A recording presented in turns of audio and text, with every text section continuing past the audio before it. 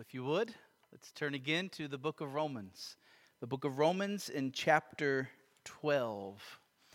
And while you're turning there, let me just say a special word of greeting to any guests that we have with us this morning. We're very thankful that you're here, and we certainly hope and pray you'll be blessed by your time together with us. You're welcome here anytime. We love having visitors with us.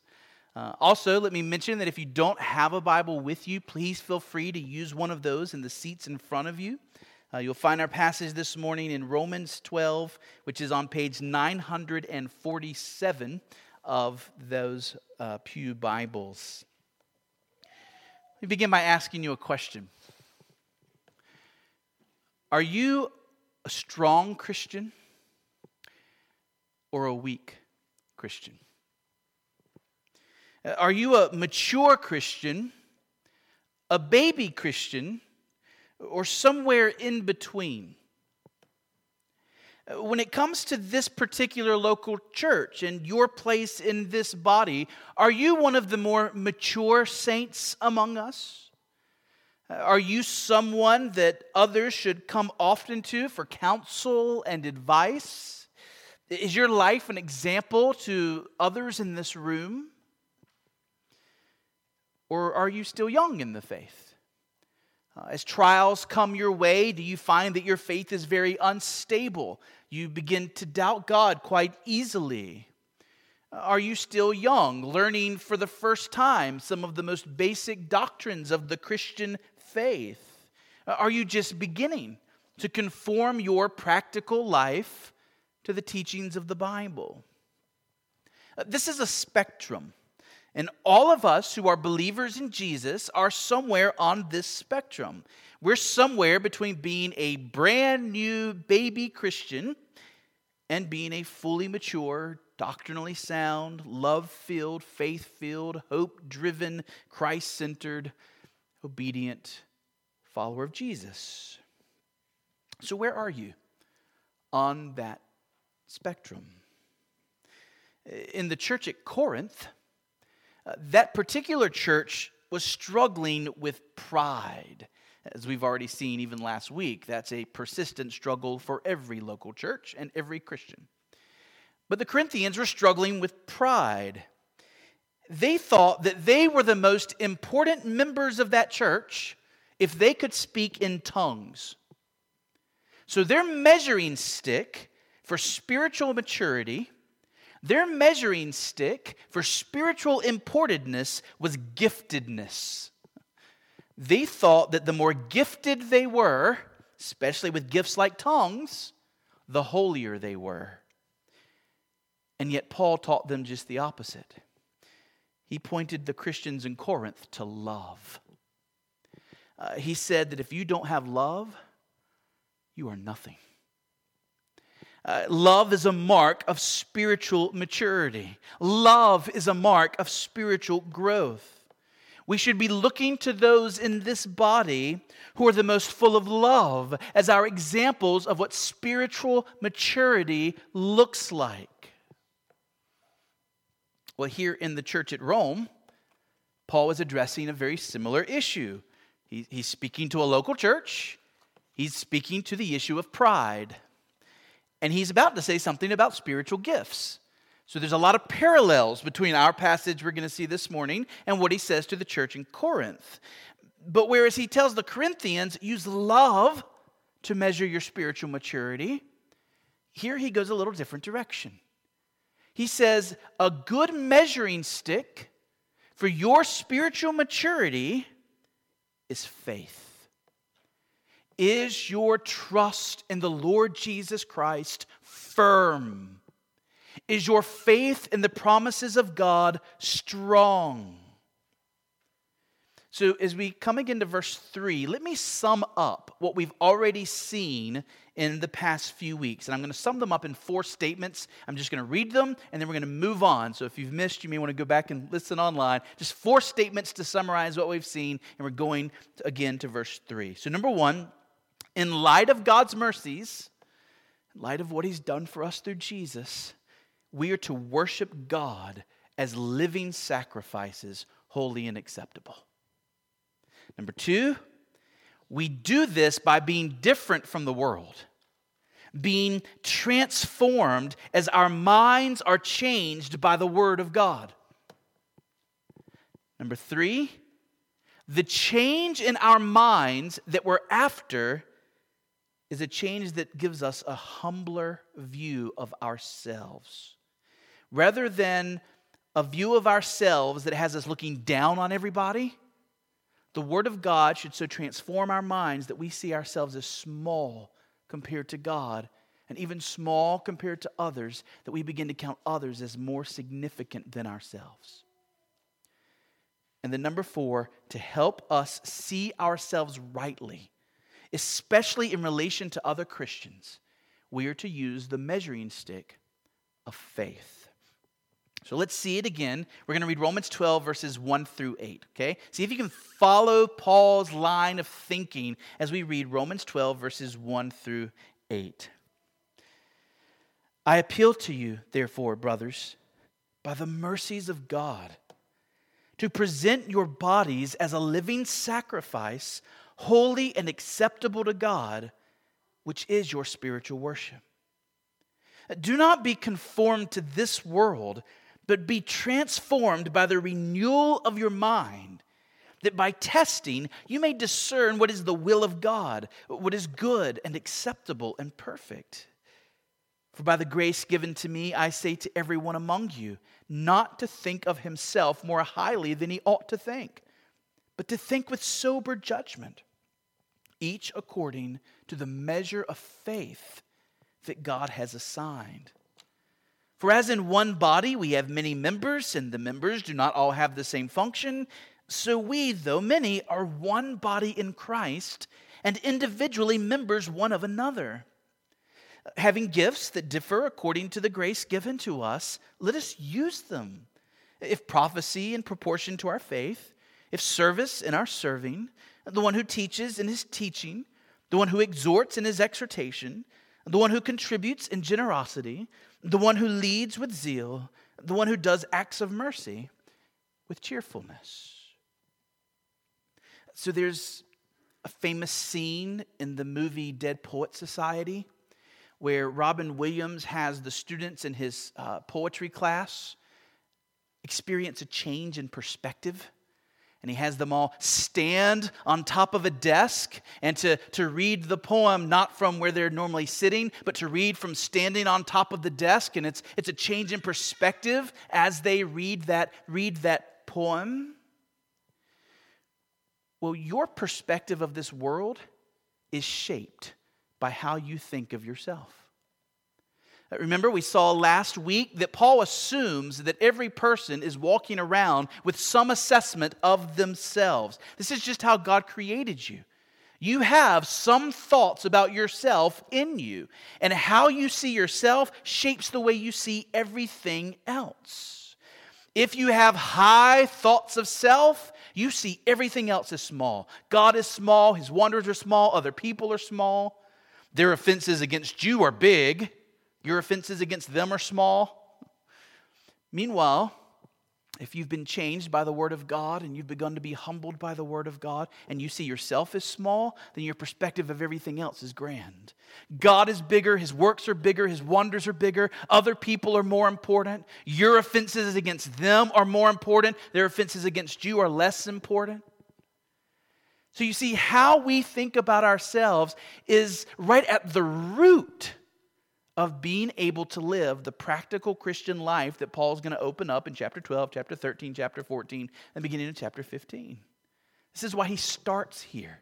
That's why he starts saying, think about yourself rightly. Use sober judgment. Use the right measuring stick. And what is that measuring stick? Faith. So as we look at the end of verse 3 this morning, I want to ask 3 questions, and here they are. Number 1, why is faith the measure we should use in assessing ourselves? Number 2, how do we assess our faith? And number 3, what's the result of obeying this command? What is the result of obeying this command? So question number 1, Why is the measure that Paul gives us in thinking about ourselves the measure of faith? And I see three reasons. So here they are. Number one, this is what makes the Christian mind new. This is what makes the Christian mind new. So Paul just told us in verse 2 that the key to living a transformed life for Jesus is for your thinking to be made new. Right living comes from right thinking. So if you want to live a right life for Christ, it begins with thinking right thoughts. If we're going to live for Him, our perspective must be made new. Our outlook must be made new.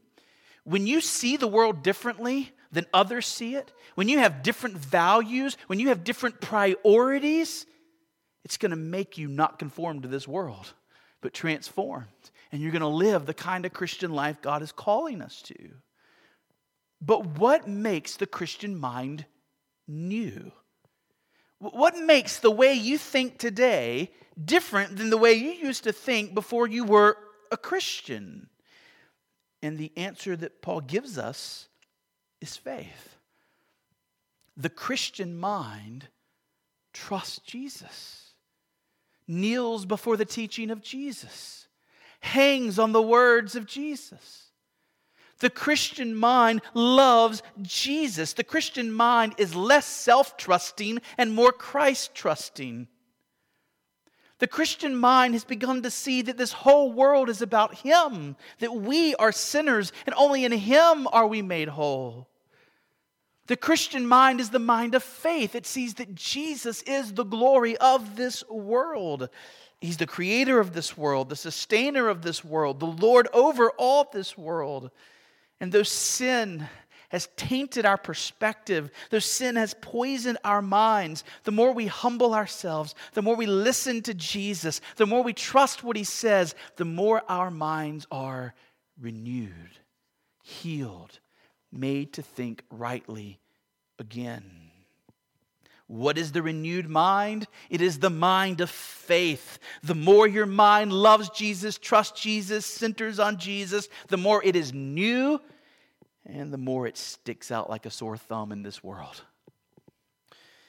And so let me just stop and ask you, dear Christian, speaking to Christians in the room, are you learning to take every thought captive to Christ? Are you beginning to see everything in relation to Christ as your Savior? When you look at the world around you, do you just see nature or do you see the handiwork of Jesus?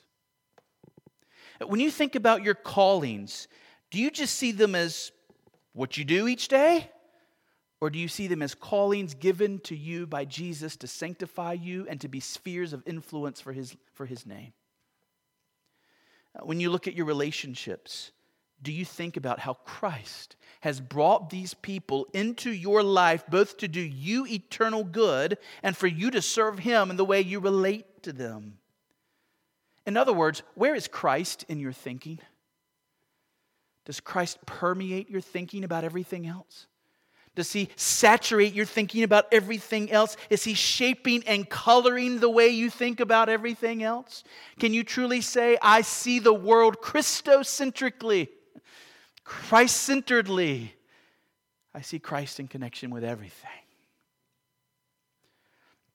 Second, I believe that the reason the measuring stick Paul gives us is the measuring stick of faith, because what is done in faith reaps eternal rewards. In other words, if you're going to measure yourself based on what matters. And what matters is faith, because only what's done in faith actually counts. Did you know it really doesn't matter how gifted you are? If you are the most eloquent speaker in this church, but your speaking isn't done from a posture of humble faith in Jesus, it is vain. If you put more money in the offering plate on Sunday than any other person in this room, but your giving is not done from a posture of faith, it is in vain.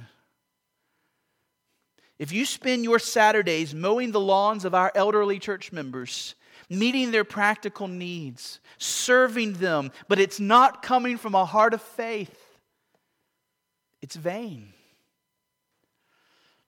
Being a good speaker, giving generously to the church, caring for the elderly, these are all ways that we might try and mark out who are the most spiritually mature people in our church. These are all ways that people might try and say, see, I'm important, I'm strong. We might even dare to say, where would this church be without me? Paul gives us the true perspective. Assess yourself by the measure of faith, because only those acts done in faith are truly wonderful. And they are wonderful when done in faith. Do these things. Care for your elderly neighbors and our elderly church members. Pursue obedience to Jesus. Pursue more spiritual giftedness. But do so through faith, from a heart loving Jesus, trusting Jesus, wanting to be used more greatly by Jesus for His name. His power working through you for His glory, not your glory. Romans 14:23 is coming. It's coming. Do you see Romans 14:23? It's just a page over. Paul speaking there about a person who's unsure. This person's unsure about whether eating particular food is right or wrong. If that person thinks that eating that food might be wrong, but he eats it anyway, he is sinning. And then look at how Paul says this in Romans 14:23. He says, but whoever has doubts is condemned if he eats, because the eating is not from faith. For whatever does not proceed from faith is sin. Whatever is not done in faith brings the judgment of God. Even if it's feeding the hungry. Even if it's serving the poor.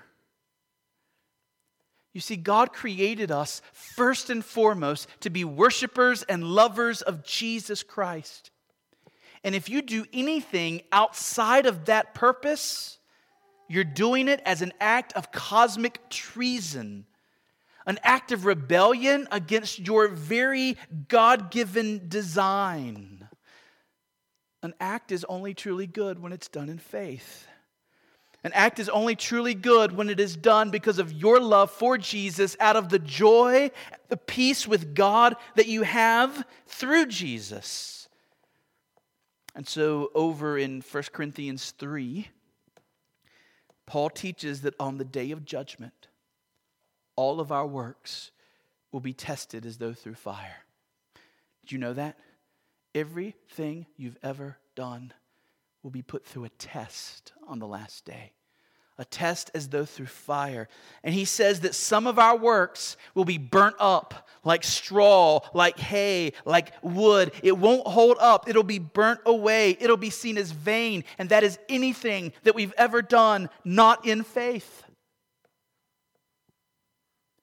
But all that we've done in true faith, springing out of our relationship with Jesus, it will be found to be like gold, like silver, like precious stones. And those acts will store up treasures in heaven.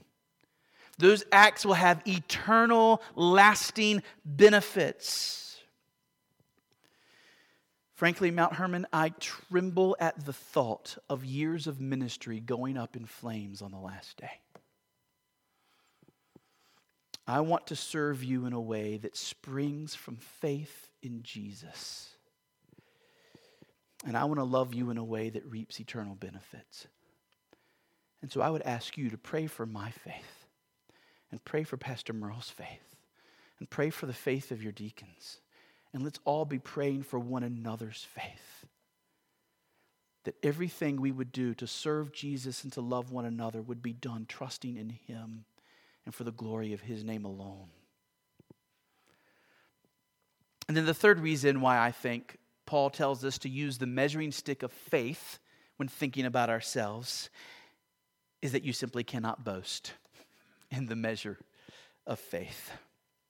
Remember, we're asking, why did God make faith the measuring stick for whether we are strong or weak? And here we see God's wisdom on display yet again, because by making faith the measuring stick, the strong in faith, they cannot boast. They can only give all the glory to God. The moment I start bragging about how much faith I have, I'm showing how little faith I have. Pride and faith, they don't go together. They can't exist together. The very nature of faith includes a deep sense of how utterly dependent on Christ I am. If I think that I'm something in and of myself, I am doing the very opposite of faith. Pride is rooted in self-sufficiency. Faith is rooted in Christ as our sufficiency. And so now I want to mention 4 truths to drive this home, to make this hit us so that we'll really get it. And I hope you'll see these truths in this passage. Number 1, there really are degrees of faith. There really are degrees of faith. So do you see that in our verse? I'll be honest, you cannot make sense of Romans 12, verse 3, if you have the idea that all faith is equal, and it's impossible to have more faith, or it's impossible to have less faith. No, the Bible shows over and over again that you really can grow in your faith. You really can have more faith tomorrow than you have right now. You can have little faith and you can have much faith. So remember the man who cried out to Jesus, "Lord, I believe, help my unbelief."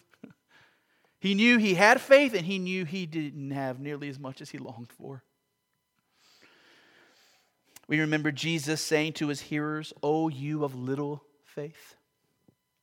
2 Thessalonians 1:3, Paul says, "We ought always to give thanks to God for you, brothers, as is right, because your faith is growing abundantly." So faith is something that can grow. And by the way, I love that verse because it brings together both Paul in Romans and Paul in 1 Corinthians, because the rest of that verse says, "And the love of every one of you for one another is increasing." So Paul tells the Thessalonians, here's why we're thanking God for you. We're seeing you grow up. And he says, here's how we know you're growing up. Your faith is increasing and your love is increasing. Well, that's Paul's measuring stick in Romans and Paul's measuring stick in Corinthians. What does a mature believer have? Faith and love that is abounding.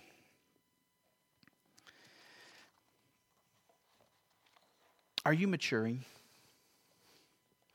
Are you growing as a believer?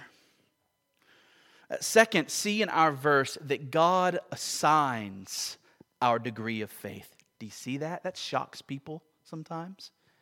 God assigns our degree of faith. He says, think with sober judgment, each according to the measure of faith that God has assigned. Which means, friend, whatever degree of faith you have this morning, you have it because God has given it to you. And He has assigned that degree of faith to you for this day. I wonder what you think about that. Are you strong in faith? It's all owing to God. Are you weak in faith? What little you have was given to you by God. God is the author of all true saving faith. Ephesians 2:8 teaches us that our saving faith is not of ourselves. It is the gift of God. But I remember being in college, and I remember being stunned by this truth. That it doesn't matter how much I study. It doesn't matter how much I pray. It doesn't matter how much I look for opportunities to serve Jesus. I will not grow one bit if God doesn't choose for it to happen. Just as I was completely helpless and needed God to give me faith in order for me to first be saved, so I am just as helpless right now and need God to continue giving me faith. And what faith I have, it's all owing to Him. The text that stunned me back then, there was a preacher that came to Campbell University where we were, and he spoke from Hebrews 6, verse 3. And just listen to what Hebrews 6, I'm going to start in verse 1, but I want you to hear how it ends. It says, therefore, let us leave the elementary doctrine of Christ and go on to maturity. So that's what we want, right? We want to grow up as Christians. Not laying again a foundation of repentance from dead works and of faith toward God, and of instruction about washings, the laying on of hands, the resurrection of the dead, and eternal judgment. In other words, the Hebrew writer says, we've gone over all of these basic truths, truths that you know, truths that you understand. It's time to grow up. There's more to say. There's more to learn. He says, let's mature. And then he says, verse 3, this we will do if God permits. And I remember thinking, you mean God might not permit? God might not permit somebody to grow up? But now it makes perfect sense. After all, everything we do is dependent on God. How much benefit you get from this sermon this morning ultimately depends on Him. Now, it helps if you're listening. It helps if you're paying attention. It helps if you came ready to learn with a humble heart and you're eager to hear. God will often bless that to make the sermon beneficial to you, but not always. God has the sovereign right to take a person who has prayed, who has humbled himself, and who is paying attention and make that sermon of no spiritual benefit. And God has the sovereign right to take another person in the room who's hardly listening, who's trying to stay awake, and by God's sovereign grace, He chooses to make something said in that sermon affect that person for the rest of their lives. It just means He's God. He gets to do as He pleases. Now, that's not how it normally works. The pattern is that God typically blesses those who are humble and obedient, and He typically withholds His blessings from those who are prideful and disobedient. But ultimately, He is sovereign, and the degree of faith that we have is in His hands. This is why that man from the Gospels is such a good example to us. His prayer should be our prayer. Lord, I believe.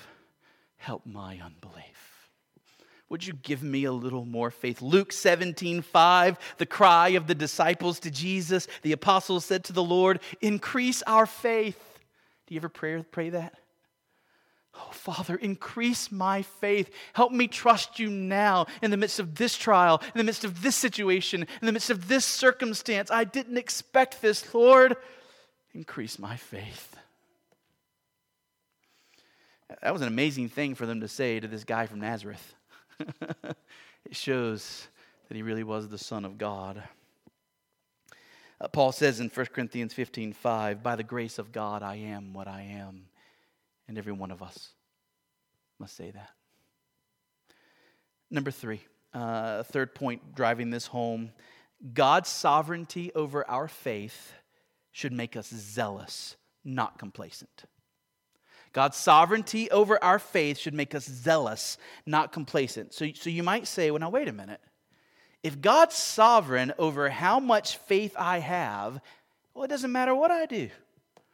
I don't need to read my Bible. I don't need to pray. I don't need to be in God's house or honor God in my callings. If God wants me strong, He'll make me strong. The problem with that view is that it fails to recognize that God typically works through our choices and our efforts. He's not bound to do so. He's not obligated to do so, but He typically does so. So Philippians 2:12-13, therefore, my beloved, as you have always obeyed, so now, not as only as in my presence, but much more in my absence, work out your salvation with fear and trembling, for it is God who works in you, both to will and to work for His good pleasure. So you're to work out your salvation. That is, you're to actually follow Jesus. You're to open up your Bible. You're to be a disciple. You're to listen to Him. You're to pray to Him. And as you are doing so, it is God working in you to grow you up and to mature you. God uses means to grow us up in faith. He uses the Bible and prayer and Christian fellowship and the trials and the tragedies of your life. Why should God's sovereignty make you more zealous in pursuing greater faith? Because it means whatever obstacles against you are not too strong. Think about it this way. What if it were up to you and me by ourselves to grow up in faith? Think about all the obstacles against you as you try and grow up in faith in your own power. The world is so alluring. The devil is so deceptive. And this flesh of ours is so powerful. If maturing as a Christian was up to us in our own strength, it would be a hopeless enterprise, and we could never do it. This is good news. That God has set His love on us. He has made it His purpose to grow us up, and there are no obstacles that are too big for Him. And He will give us more and more faith as we trust Him and walk in His ways. So when we open our Bibles, we shouldn't go to our Bibles counting on our own abilities to make us grow. We should open our Bibles in faith, saying, Father, by your Holy Spirit, would you grow me up? When we go to the Lord in prayer, we shouldn't say, Lord, I'm praying, I'm going to grow myself up. No, we should go to the Lord saying, Lord, would you make my prayer life strong that I would be strong? We use the means of grace in faith. We come to church saying, God, these are silly things that we're doing in the eyes of the world. A bunch of people getting together to sing some old songs and to read this old book and to say hey to one another. And what's the point of it all? No, we come in faith because God said, if you get together and do these things, I will bless. And I will grow you up. And so we come here in faith. Remember Romans 10:17? Faith comes from hearing, and hearing from the word of Christ. It's not faith comes from hearing the word of Christ. Don't hear it wrong. That's not what it says. It says faith comes from hearing, and hearing from the word of Christ. In other words, Christ has the ability to so speak a word that is so powerful and effective that ears stopped up with sin become unplugged. Christ has the ability to speak a word that is so powerful that hard hearts are softened and eyes are opened and life is given. When you first believed, it was because you heard the message of the gospel in a preacher or a book or a Bible or a song. But as you are hearing the message of the gospel, Jesus Himself was speaking, and He spoke, and your ears were open, and the supernatural Word of God called you to faith, and you believed on Christ. Like Lazarus, you got up from the dead and followed Jesus. And all I'm saying, dear church, is just as that's how it all began for you, that's how it continues to work today. That through the means of the Bible and prayer and Christian fellowship, Christ is still speaking, and by His Spirit, He opens your eyes and He opens your ears, and you keep growing in faith. So you have good reason to pray that God would work to strengthen your faith, especially since the God you're praying to loves you and is eager to bless you. God's not over here with all of this faith saying, I'm going to withhold faith from you. I want you to be weak. I want you to be young. I want you to be unstable in faith. And I'm going to hoard this faith over here. No, God says, ask, seek, knock, and I'll give. I just want to show you that it's me that gives. I want you to ask. But if you will ask, I am eager to grow you up. If you're here this morning and you're an immature Christian, a baby Christian, and you've been a baby Christian for a long time, it's not because God was unwilling to give. Finally, the last way I want to drive this home, fourth point, it is God's wisdom that local churches are made up of people with varying degrees of faith. It is God's wisdom that local churches are made up with people of varying degrees of faith. Have you ever thought about that? If God is sovereign over our degrees of faith, why doesn't He just make every one of us perfectly mature right now? Or why doesn't He just make all of us in this church have the exact same degree of faith? Why does He have us in this room all over on the spectrum? It seems that God is more glorified by his local churches being bodies where people are all over that spectrum when it comes to their faith. There are aspects of God's character, there are gospel fruits that are better seen and savored by his people when local churches are families in which some are spiritual infants, some are spiritual toddlers, some are spiritual adolescents, some are spiritual young adults, and they're growing. So think about the relationships that we get to have in this church family. There are folks in this church who are more mature than us. Folks we get to look up to.